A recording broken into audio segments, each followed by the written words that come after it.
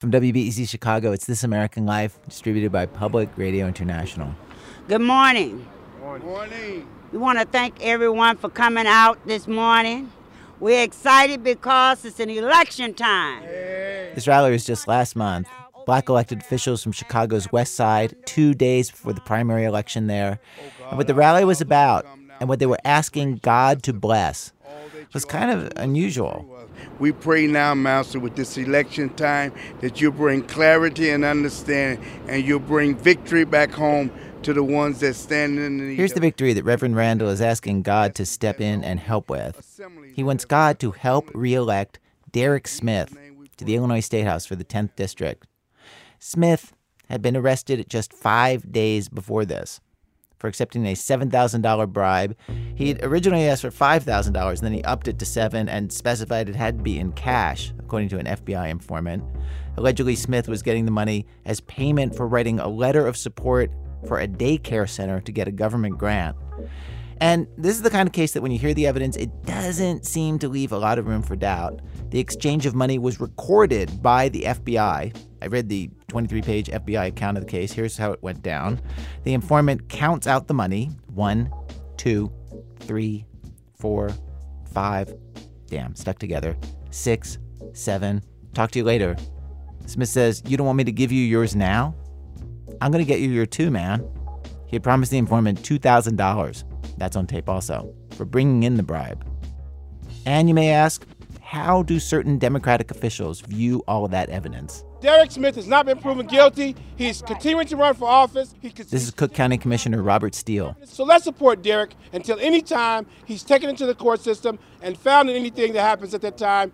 Derek is an innocent candidate that's running for office. We're supporting an innocent candidate who's running for office. Let's support Derek Smith. Let's support Derek Smith.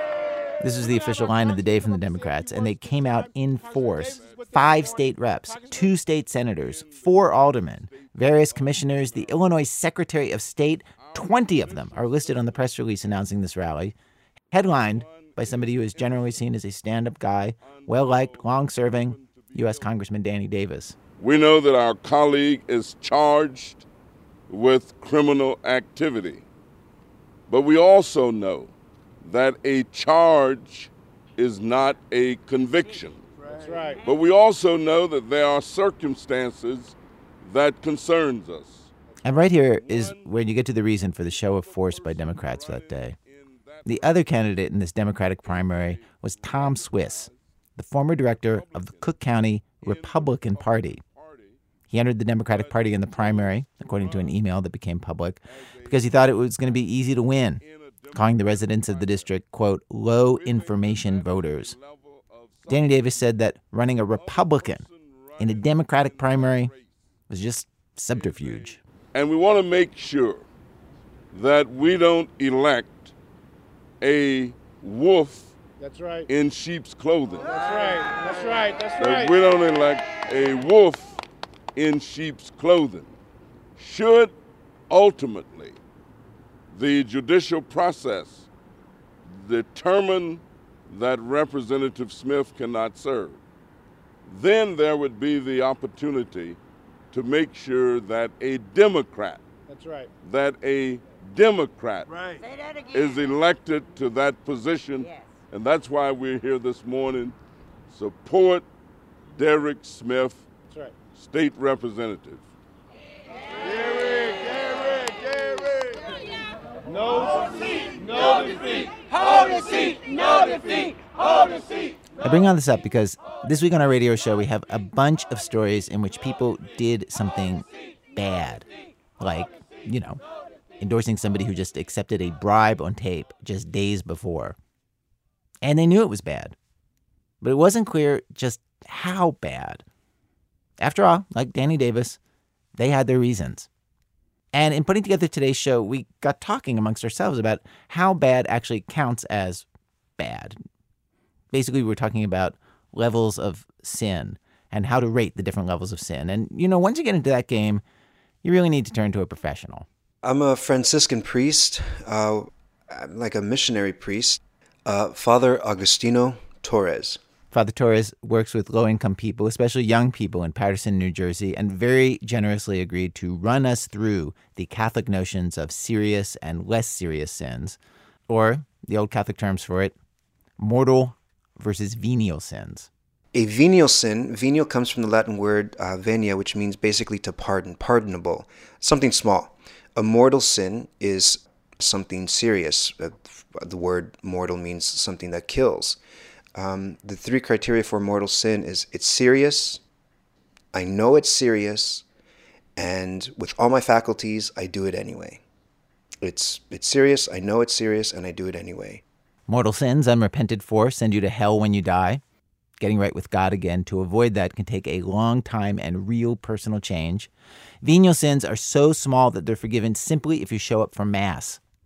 So, under this scheme, a white lie, obviously a venial sin, murder or adultery, mortal sins. The 10 Commandments, often, but not necessarily, mortal sins. Like, for example, the commandment on taking the Lord's name in vain. John Doe is commuting back to New Jersey. He crosses two bridges, the Triborough and the George Washington Bridge, is in 2 hours of traffic, and then he gets home finally after driving home, and his son runs over him with his bike on his foot, and he uses the Lord's name in vain. Is that a mortal sin? It's grave matter. It's serious. But if you were to bring me that situation, I would say probably not. What you're saying is context counts. It does count, but it doesn't necessarily change what you did. That's also true of intention. Your intentions count. So when Father Torres hears confession, which he does for 8 hours a week or more, he asks people what happened, what their intentions were, what the circumstances were, and figures out from that the seriousness of the sin. We sometimes claim ignorance, and that's a place where people say, well, I didn't know. Like, well, you did. If you had an inkling that it was wrong, then you knew. And we have something called a conscience. And a principle that we use is you never go against an uncertain conscience. So like if you have a doubt, if this may not be totally right, well, that's your conscience saying, don't do it. And that's interesting. I've never heard that. It's bread and butter right there. That's how you make your living, right there. No, but that's a concept I use often, and it's this conversation that we're having. I've had 1,000 times. So, rule of thumb: if you find yourself wondering if something you did was right or wrong, it's probably wrong.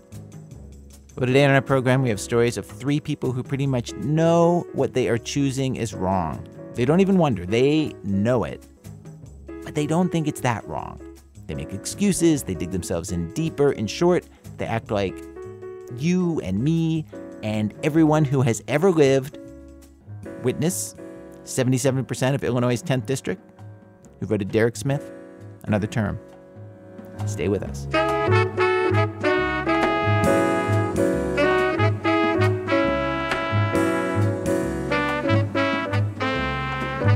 One, the postcard always rings twice. So, a venial sin, a small sin, just isn't that big of a deal, right?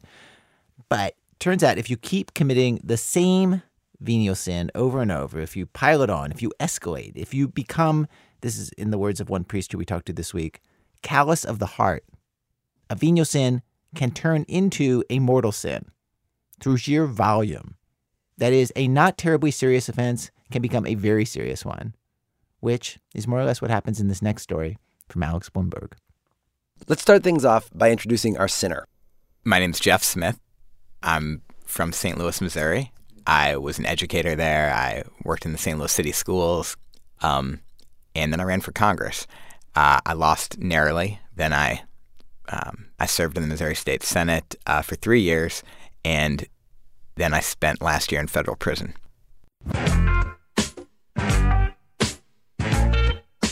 Now, Jeff Smith will be the first to tell you, the sin that landed him in federal prison was hardly the worst sin of his life.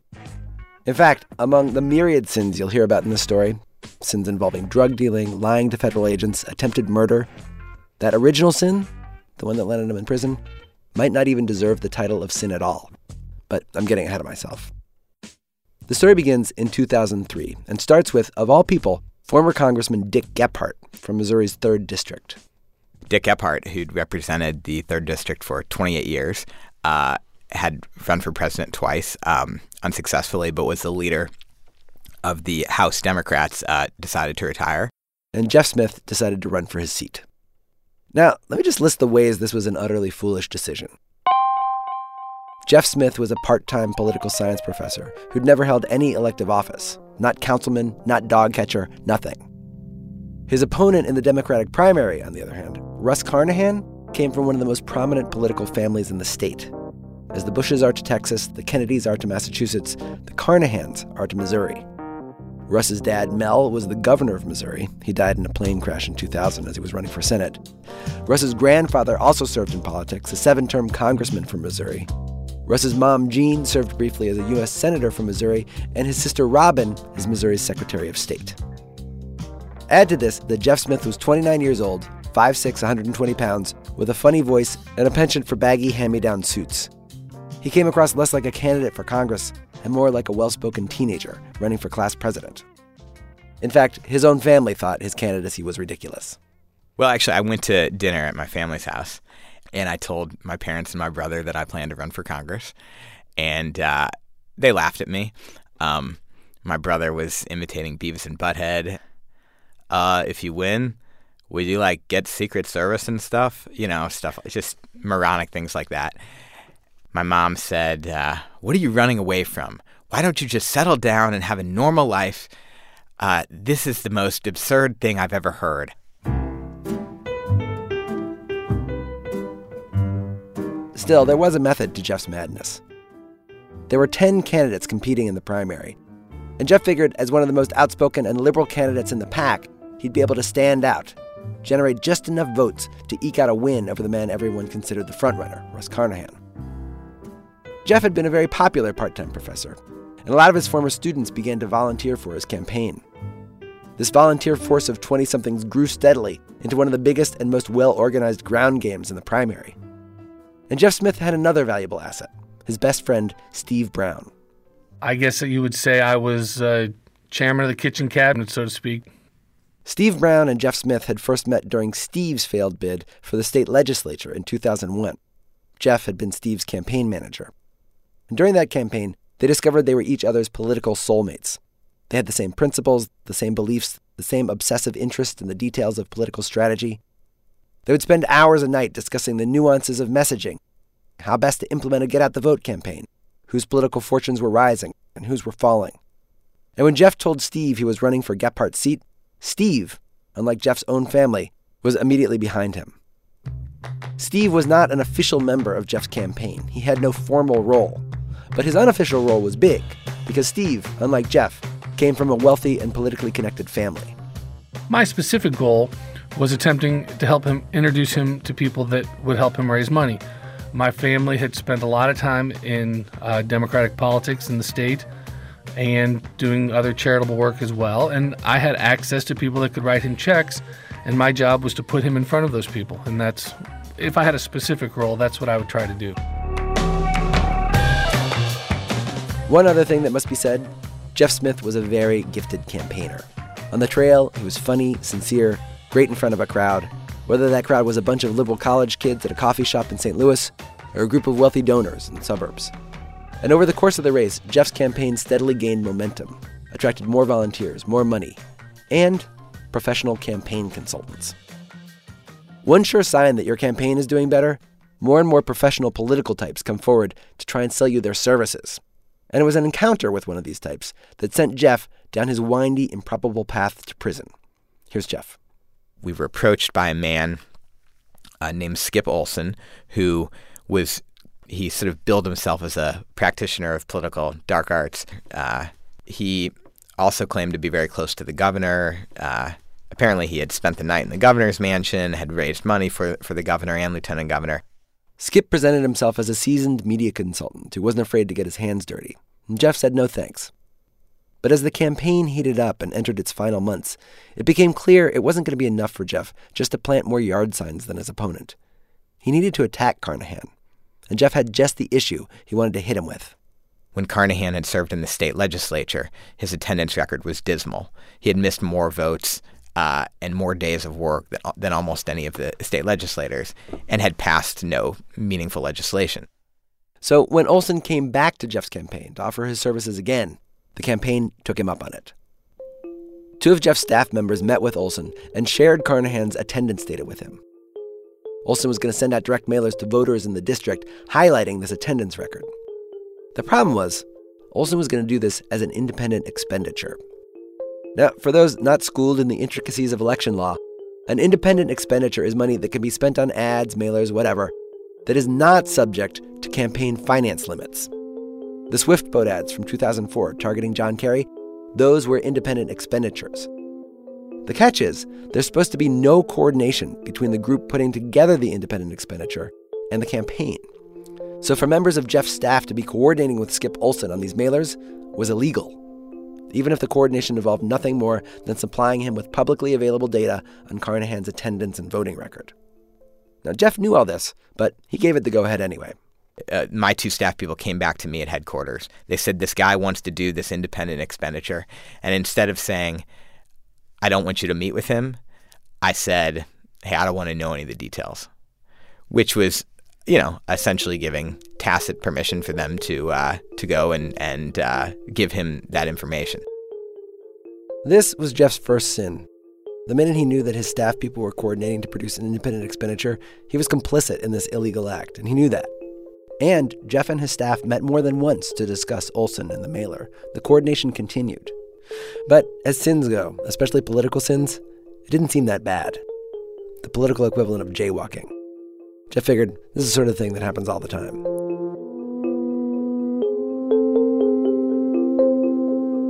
The campaign put Olson in touch with Steve Brown, who found some money to pay him. And that part was legal, by the way. Remember, Steve Brown was not an official member of Jeff's campaign. And Jeff says he just didn't think that much about Olson. My focus was 600 volunteers, making sure that I had 20 full-time interns who were all college kids or high school kids, and I had a great field director. I wanted to make sure they were all knocking on doors. I needed to raise the money to make sure that we could get up on black radio, that we could do TV ads, that we could fill out our direct mail program. I mean, really, it was I doubted that it would ever happen because I didn't view Skip Olson as being a credible person, and I doubted that he'd ever follow through with it. For weeks and weeks, it seemed Jeff was right to doubt. But then, in the final days of the campaign, Skip sent out the mailers, postcards, to addresses all over the district highlighting Carnahan's attendance record. Jeff didn't even know the mailers had gone out until Jeff's press secretary got a hold of one. He shows it to me, and it was this amateurish thing. I mean, it looked like a 7th grader did it, at the last minute, after procrastinating for 3 weeks on his end of the semester project. It was not well done, and we immediately noticed that it lacked a disclaimer. That is, that little thing at the end of all political ads, paid for by Citizens for Fairness or Taxpayers for Justice. See, the way an independent expenditure is supposed to work, a separate entity is formed and registered with the Federal Elections Commission, the body in charge of federal election law. And the name of that entity is supposed to be present on all the political materials it sends out. Here's Steve Brown. And for whatever reason, I certainly didn't know that he was going to do it. He put on there sort of a bogus disclaimer saying paid for by rustycarnahan.org. Okay? Uh-huh. I don't know why he did it. If he had put the regular thing on there, it wouldn't have, and they had found out that I was involved, it wouldn't have bothered me in the slightest. We didn't want him to do that. He did that. And what was it supposed to say? Paid for by, what was it supposed to say? Voters for Truth, which was just a entity that he had created to conduct right to conduct business. But that was the Voters. entity that had all the T's crossed and the I's dotted and all that sort of stuff. It was legal, yes. Basically. Yeah. It was a committee, or it was an independent expenditure set up properly. Putting a disclaimer on a political mailing is a pretty basic thing. To this day, it's unclear why Skip Olson didn't do it. But since he hadn't, there were now 25,000 disclaimerless postcards out there. And the amount of damage that one omission opened the door to is truly staggering. What happened in this case is that Russ Carnahan also noticed that the mailer lacked a disclaimer. He noticed Jeff Smith holding press conferences raising the same exact points about his attendance record as the mailer did. And he probably noticed as well that when you clicked on rustycarnahan.org, you came to a page with an illustration of a barefooted person on a beach napping in a hammock. And so, with roughly a week before the election, he filed a formal complaint with the FEC, saying essentially, here's this illegal mailer. I think Jeff Smith is behind it. Investigate, please.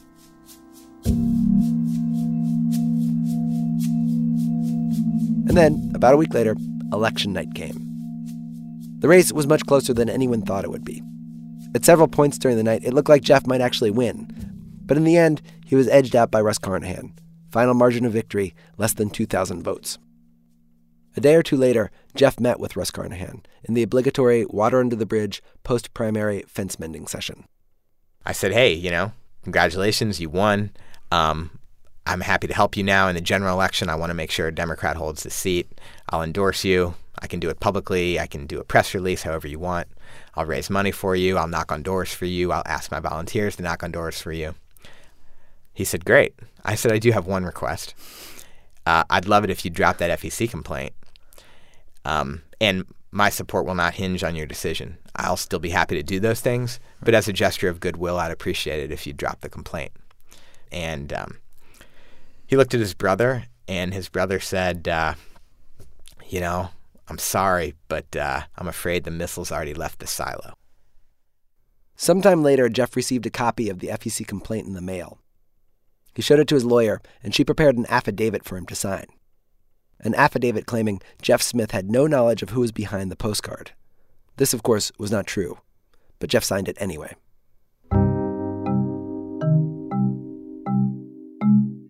Now, this was a big step. Making a false statement on an affidavit in response to a federal investigation. That took him out of wrist slap territory and into potential prison territory.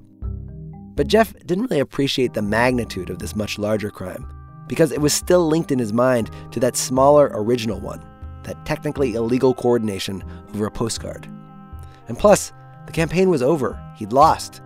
He knew he'd never do anything like this again. It had left a bad taste in his mouth the first time. He was worried about implicating his staff people who'd met with Skip Olson, and he was already in debt from his race and worried about paying a potential fine himself. And so for a variety of reasons, none of which I say to excuse my terrible mistake, I just went ahead and signed it. Mm-hmm. I just figured, I did a instant calculation in my head. I know there's hundreds, if not thousands, of these situations across the country every election cycle.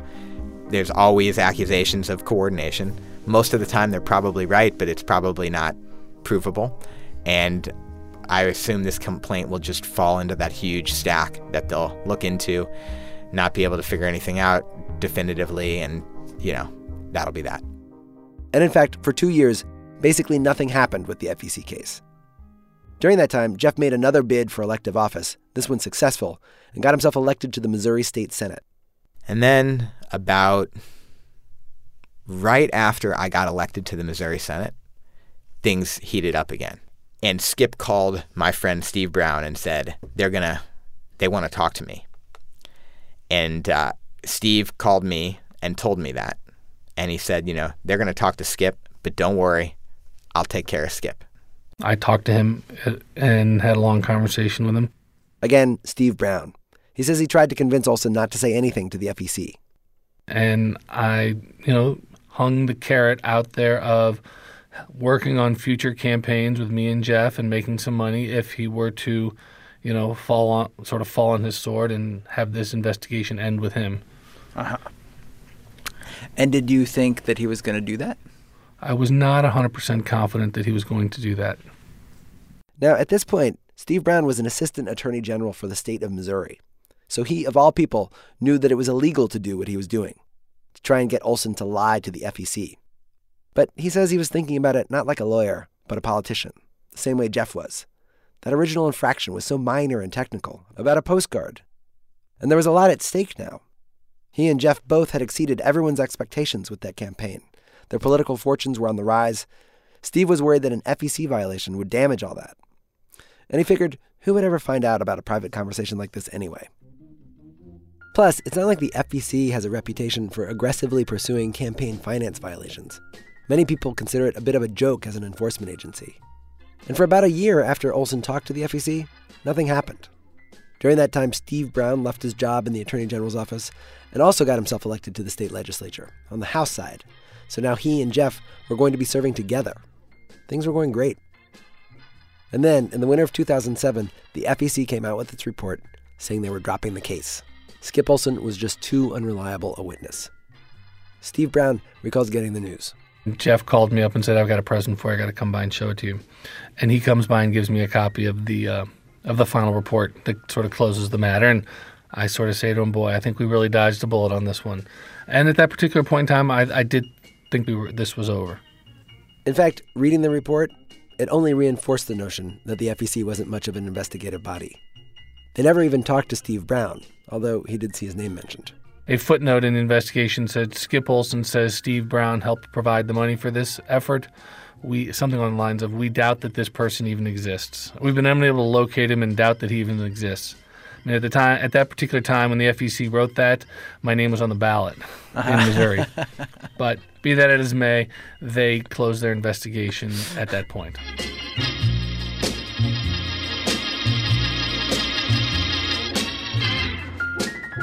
And that is the point where the matter would have died, if not for one of the strangest and most random twists you can imagine.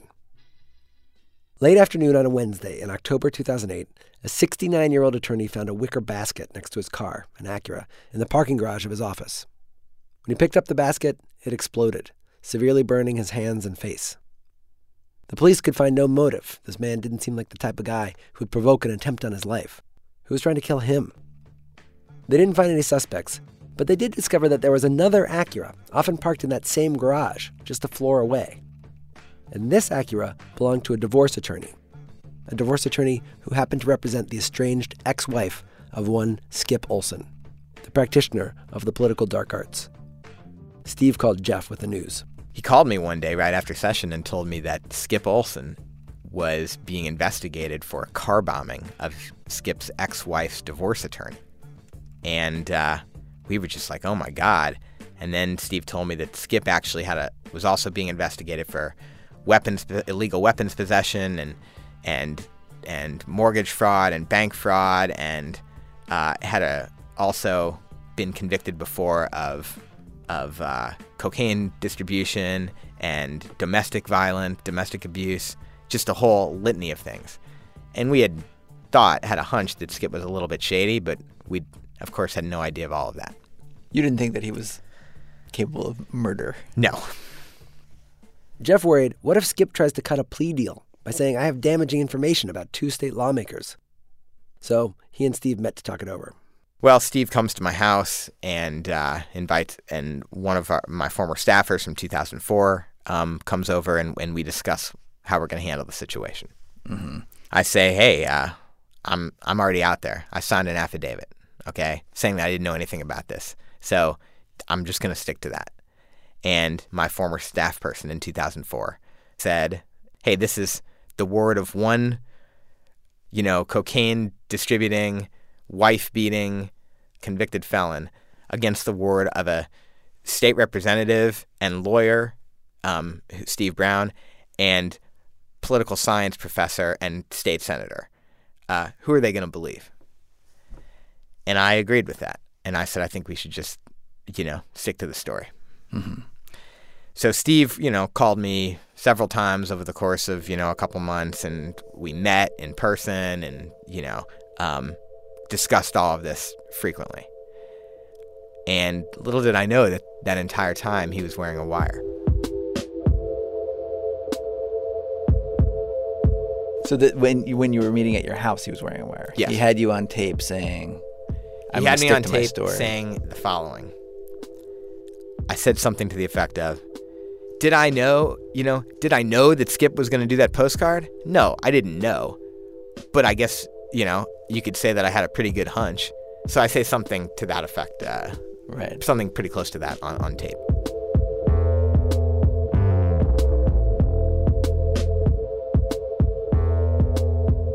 So why, you might be wondering, was Steve Brown taping this conversation? Well, it turns out that 3 years earlier, when Steve had that conversation with Skip Olson, the one where he tried to keep him from testifying to the FEC, that conversation in which he'd promised material rewards if Olson lied to federal investigators, during that conversation, Skip Olson had been wearing a wire on Steve.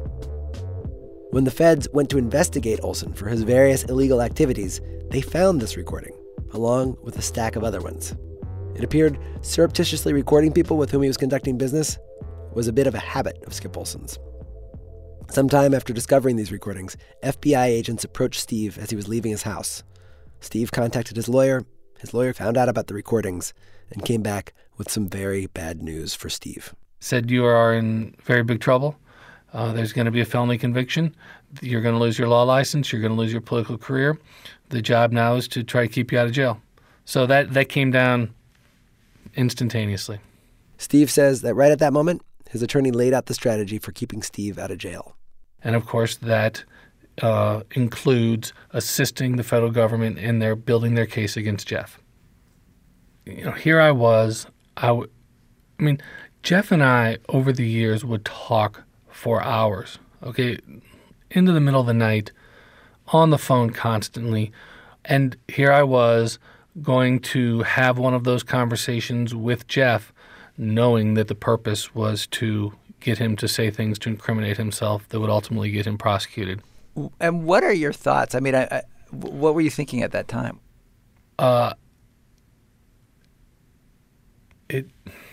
It's really very hard to put into words. It was a dark, dark day. This is a crappy situation. And if Jeff were sitting across from me right now, I'd apologize to him for doing it. But it was clearly what was going to happen. I had lost my life for Jeff. Okay, I lost my political career. I lost my law license. I lost a reputation. And I lost all that in an attempt to help Jeff. And that was as far as I was prepared to go. To be honest, sorry, Jeff. You're a good guy. I had hoped and planned to do great things with you. But I'm not taking away from my two children and my wife for you or anybody else. And so that got, thinking about them is what really got me thinking like what I needed to do to keep myself out of jail.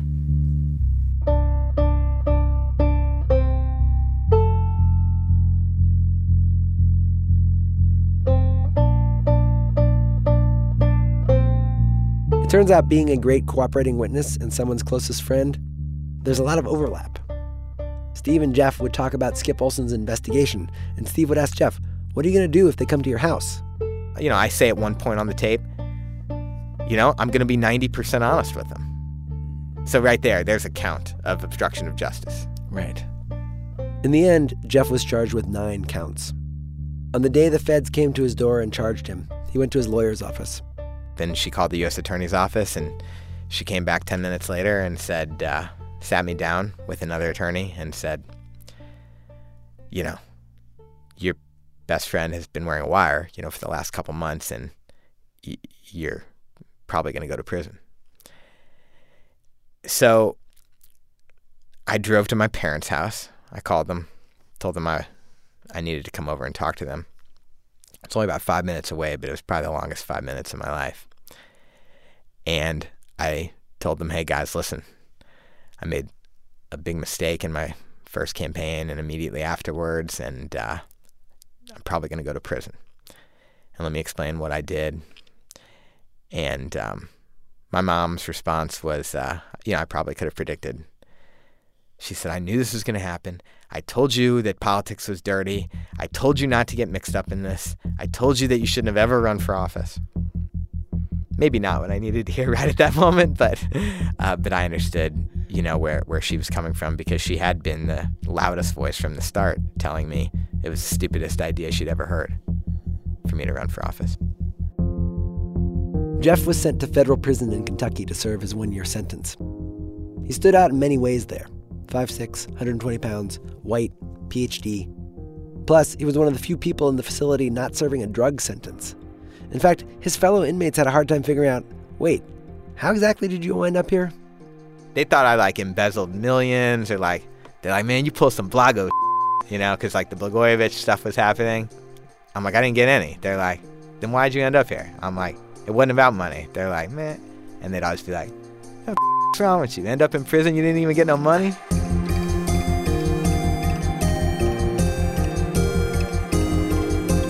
They thought I was really stupid. I mean, they thought I was really stupid. They're like, I'm in prison for a postcard?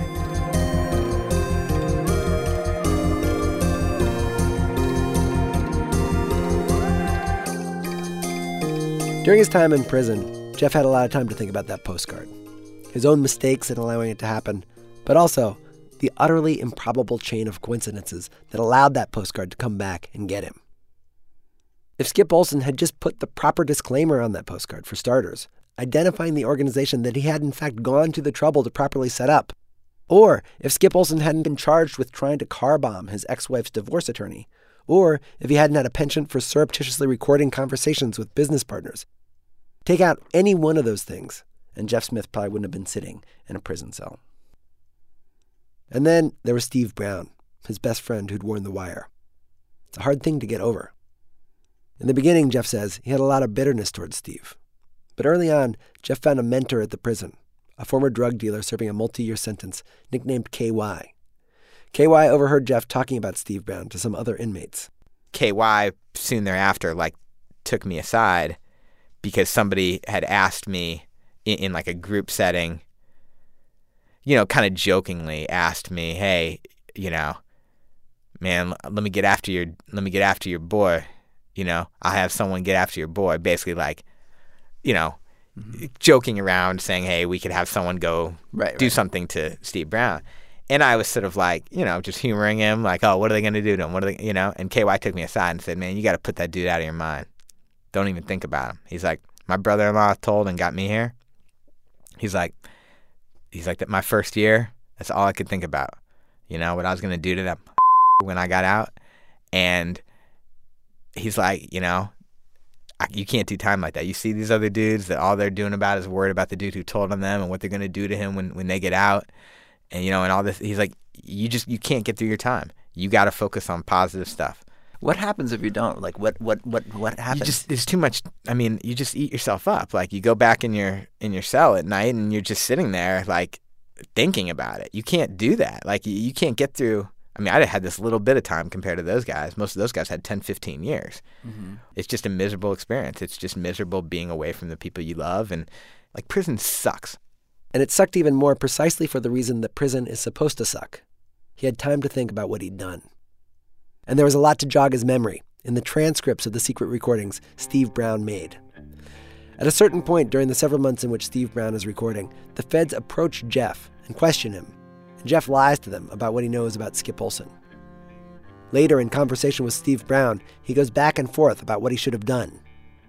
At one point, he says, quote, "Do you think I made a huge mistake today telling them I didn't know who did the mailer? If I called them back, would that change things?"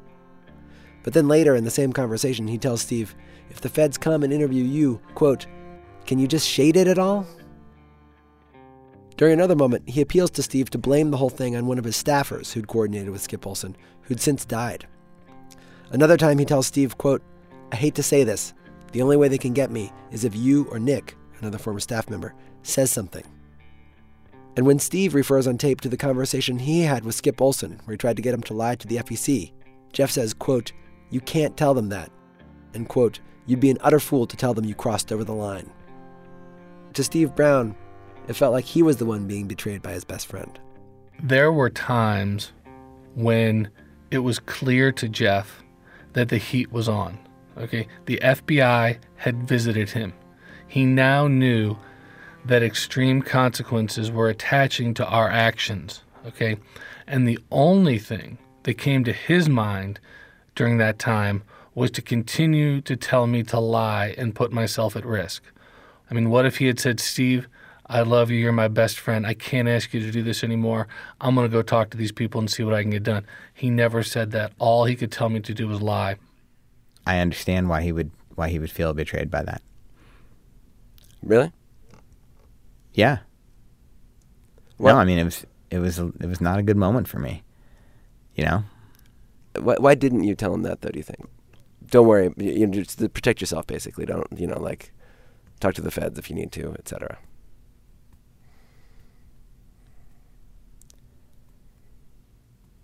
Alex, man, if you talk to 1,000 people in the world that were in a situation that all similar to what I was in, and you asked 1,000 of them, tell me the truth. Why didn't you go to one of the only other people that could have gotten you and go to the feds and just tell them whatever it was? I don't think you're going to find many of those 1,000 that will honestly tell you. I wish I should have gone to tell them, hey, go to the feds and tell them everything that happened. I just don't think you're going to see that much. I mean, you feel like you're a hunted prey when the feds come knocking on your door at 6:30 in the morning. And you're right. Of course I should have been like, Steve, you do what you need to do. But I felt sort of like we had made this agreement long ago. And for any one of us to go soft now was to get us all, into trouble. I mean, the way we talk about it, it's like there were like 6 dead bodies in vacant houses somewhere. I mean, it's just so silly. I just didn't feel that compelled to say to Steve at that point, we need to let them know everything. In the years since Jeff was released from prison, he's managed to put his life together. He got married, had a kid, landed a job teaching public policy at the New School in New York City. He's written a book, although he still needs a publisher. Steve Brown has found it a bit more difficult. He still has his wife and his children, but he can't practice law anymore, can't do politics, and he's yet to successfully transition to a new career. It's tough to do in your mid-40s. They both say they've moved on from this. Neither wishes the other ill. But the two men haven't spoken since the day Jeff found out that Steve was wearing a wire. Betrayal. That's a hard sin to forgive.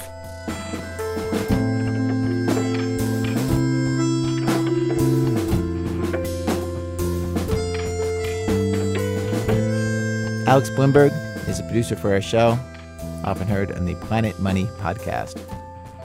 Coming up, the intoxicating effect of guns, spying, and the Teenage Mutant Ninja Turtles. That's in a minute from Chicago Public Radio and Public Radio International when our program continues. This is American Life, I'm Ira Glass. Each week on our show, of course, we choose a theme, bring you different kinds of stories on that theme. Today's program, Mortal versus Venial.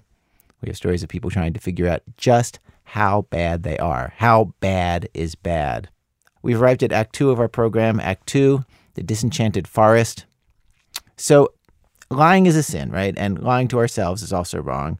But what about the lies that we all collectively believe because they make us feel better? They give us hope. How bad are those? Mortal? Venial? Less than venial? Jonathan Goldstein has this story about confronting the truth.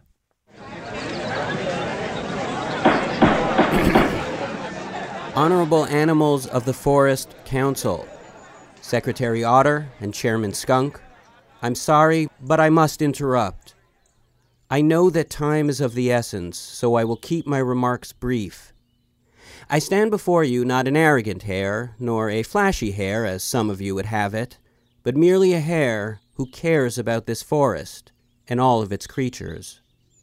I've not come here to cast aspersions on the tortoise. This is not a time for partisanship. Whether you be a hare man or a tortoise man, we must all work together. But to save the forest from its impending doom, it's important you know the truth about the race known as tortoise versus hare.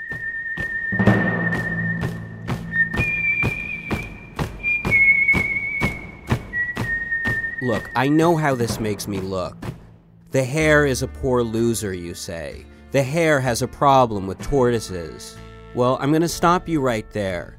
Let the record show that I've nothing against turtles of any kind. The snapping turtle is godfather to 27 of my kids, for crying out loud. But if you think there is any chance that tortoise beat me fair and square, you are deluding yourselves. Tortoises don't have a reputation for being slow. They are slow. Everyone knows this. It's not a question. It's not debatable. It just is. So imagine my surprise when one morning I wake up to discover the entire forest is talking about how I challenged the tortoise to a race.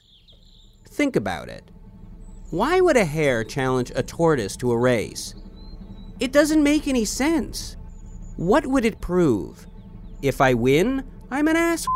If I lose, I'm an embarrassment to my species.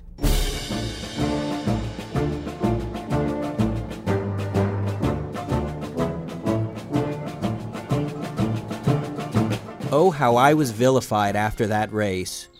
In the picture they ran on the cover of the Forest Post, I'm pulling my whiskers out, stomping on my top hat and yelling at a judging official. There I was, the arrogant buck-toothed hare with the fabulous libido that everyone loves to hate, finally receiving his comeuppance. And the lies that were told about the race itself. Why would I stop just shy of the finish line and eat a large turkey dinner with all of the trimmings? Or why would I pull out a beach chair and take a suntanning break? First of all, I burn easily. And second, what am I, an idiot?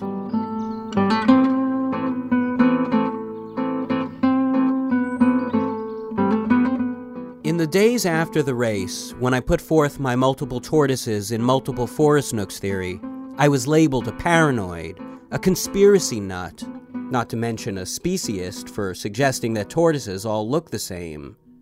But I knew then, as I know now, that there was a network of them, tortoises, all working in cahoots, stationed behind trees, hiding in briar patches all along the racing route.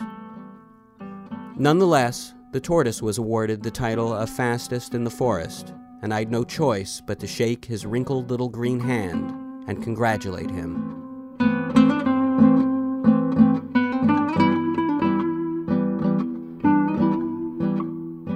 But dear fellow forest dwellers, back to the business at hand of this emergency meeting.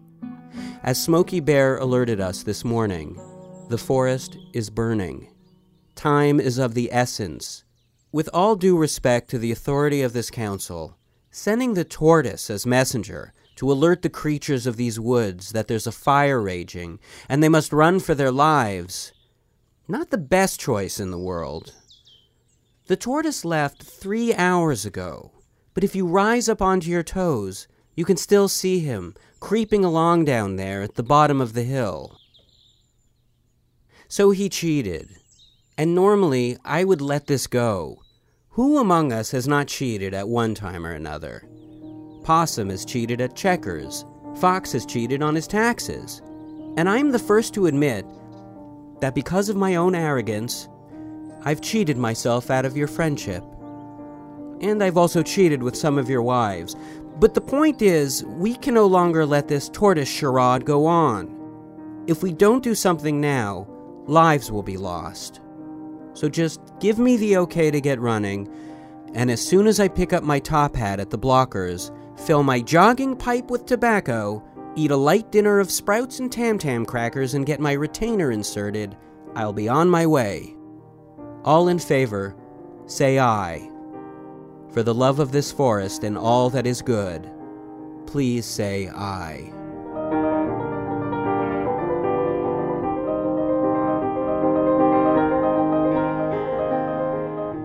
Jonathan Goldstein, his story about the tortoise and the hare is itself based on a retelling of the Aesop's fable by the 18th Baron of Dunsany, Edward Plunkett. Jonathan's the host of the CBC radio show and podcast Wiretap, which you can hear on many public radio stations and you can get from the iTunes store, where a version of this story first ran. Act 3, the geeks come out at night. So because the line between a mortal and a venial sin can be kind of hazy, sometimes the only way to know exactly where the line is just to test it. And that is particularly true when you're little. Where your parents set the line, well, sometimes you need to figure out if you agree with your parents on where that line is. Jonathan Menjivar tells this story about a time that he tested that line. When I was in junior high, I spent a lot of time with this kid, Tommy. That's not his real name. We went to the same school, but we ran in different circles, and then we started hanging out in Boy Scouts. And Tommy scared the hell out of me. I came from a strict household. Not violent strict, but come here. Take a close look at these cabinets and tell me you don't see the dust kind of strict. So I was obedient and stuck to the rules. Tommy was like my real-life after-school special. He did all the stupid things I knew I had to avoid if I didn't want to get in trouble or end up hurt. We all had BMX bikes, but Tommy was the only one who would try crazy jumps. He lifted weights and got bad grades. Tommy's house was the first place I saw porn. And a gun. We were in his parents' bedroom, and he pulled his dad's pistol out of a nightstand drawer and tried to show me how to load it. I left the room before the next scene of this very obvious plot could unfold. The miracle of Tommy was that he got away with things. He didn't get caught, and he didn't get hurt. At least, not that bad. When I was with him, the world seemed bigger. He was always blowing right past boundaries that I didn't even know how to approach.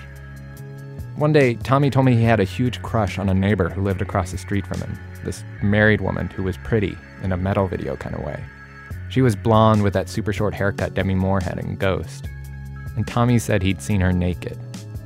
He told me that sometimes at night, he'd get all dressed up in black clothes and sneak out of his house so he could look in her bathroom window.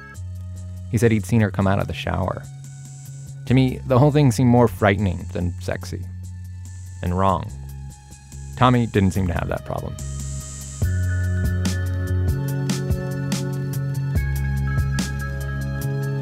So Tommy came to my house for a sleepover. I think we'd stopped using that word, but that's what it was. I was used to putting on my pajamas at 6 and settling in for the night. Tommy showed up with a duffel bag and came into my room, clearly prepared for something else. He shut my bedroom door, opened the bag, and pulled out all these homemade weapons he'd made in his dad's garage. There were several foot-long swords made from pieces of sheet metal with little wood handles, and a weapon called a sai, like the one the Teenage Mutant Ninja Turtle Raphael used. God, I loved Raphael. Anyhow, Tommy took all the weapons and stuffed them in between my mattress and box spring and pretended like it was all totally normal, which I did too. Then we did your standard sleepover stuff, ate some pizza or whatever, and I fell asleep watching Saturday Night Live. A little after midnight, Tommy woke me up. He said it was time for Night Maneuvers. Night Maneuvers was this game Tommy and a friend had made up, where they'd basically taken all the things we were into, role-playing games and Atari and ninjas, and they tried to make them real. They would dress up at night in black and run these little missions around the neighborhood, sneaking around and sometimes going into people's yards to see what could be seen. That was Night Maneuvers.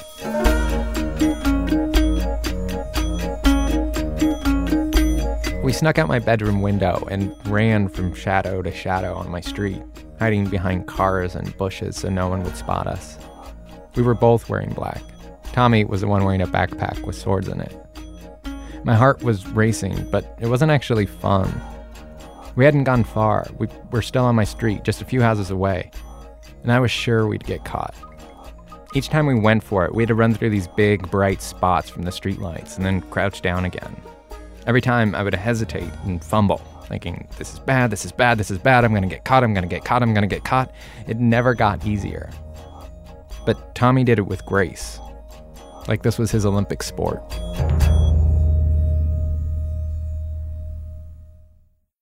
We went down the street, snuck around in the backyard of a friend of mine, and then jumped a fence and ended up near these railroad tracks where there weren't any streetlights.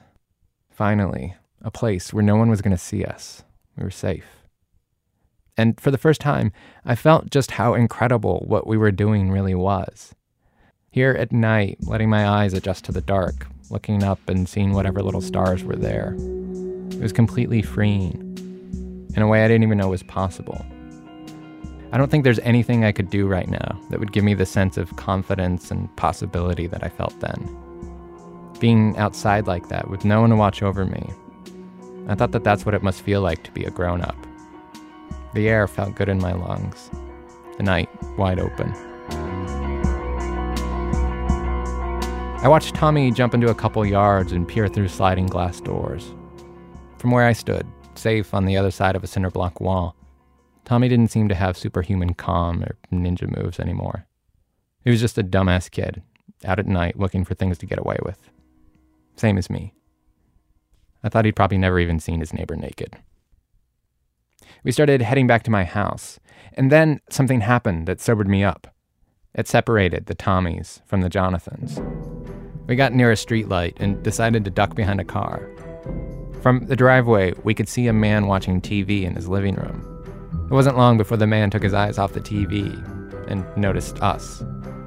Tommy yelled at me to run, but I'm chicken. So I just stood there while the man caught us and screamed at us, saying whatever we'd done to his car, we were going to pay for. I was sure we'd pay heavily. Then the man looked into my eyes and said the most frightening words I'd ever heard. "I know who your parents are." He let me stew in the fear for a while, and then he let us go. We ran back to my house and snuck into my bedroom through the windows. It was like everything we'd just done was rewound back onto the tape, never to be heard again. I crawled into bed and felt my heart try to escape my chest for a good half hour. Tommy fell asleep right away.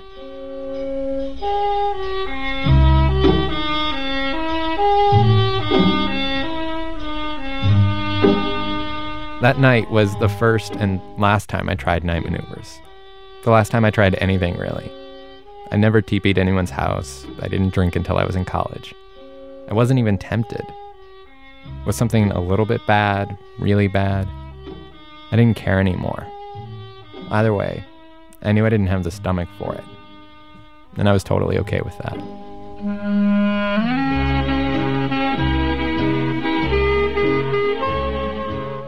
Jonathan Menjivar is the producer for our program.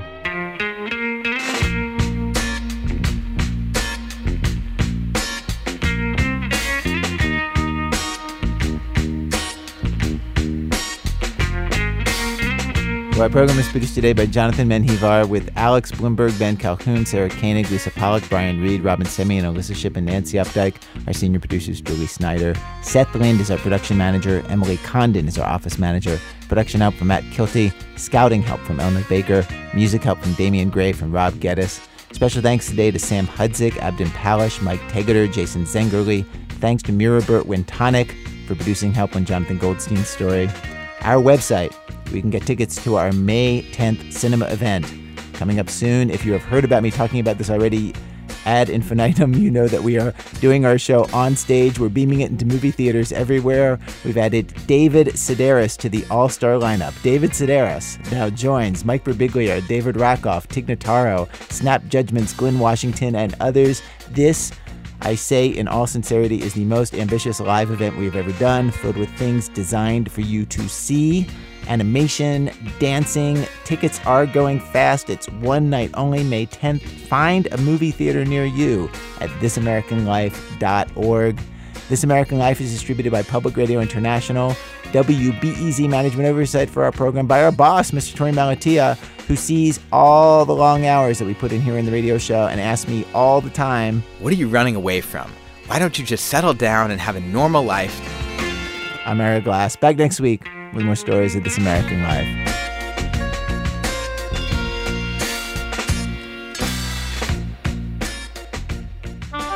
PRI, Public Radio International.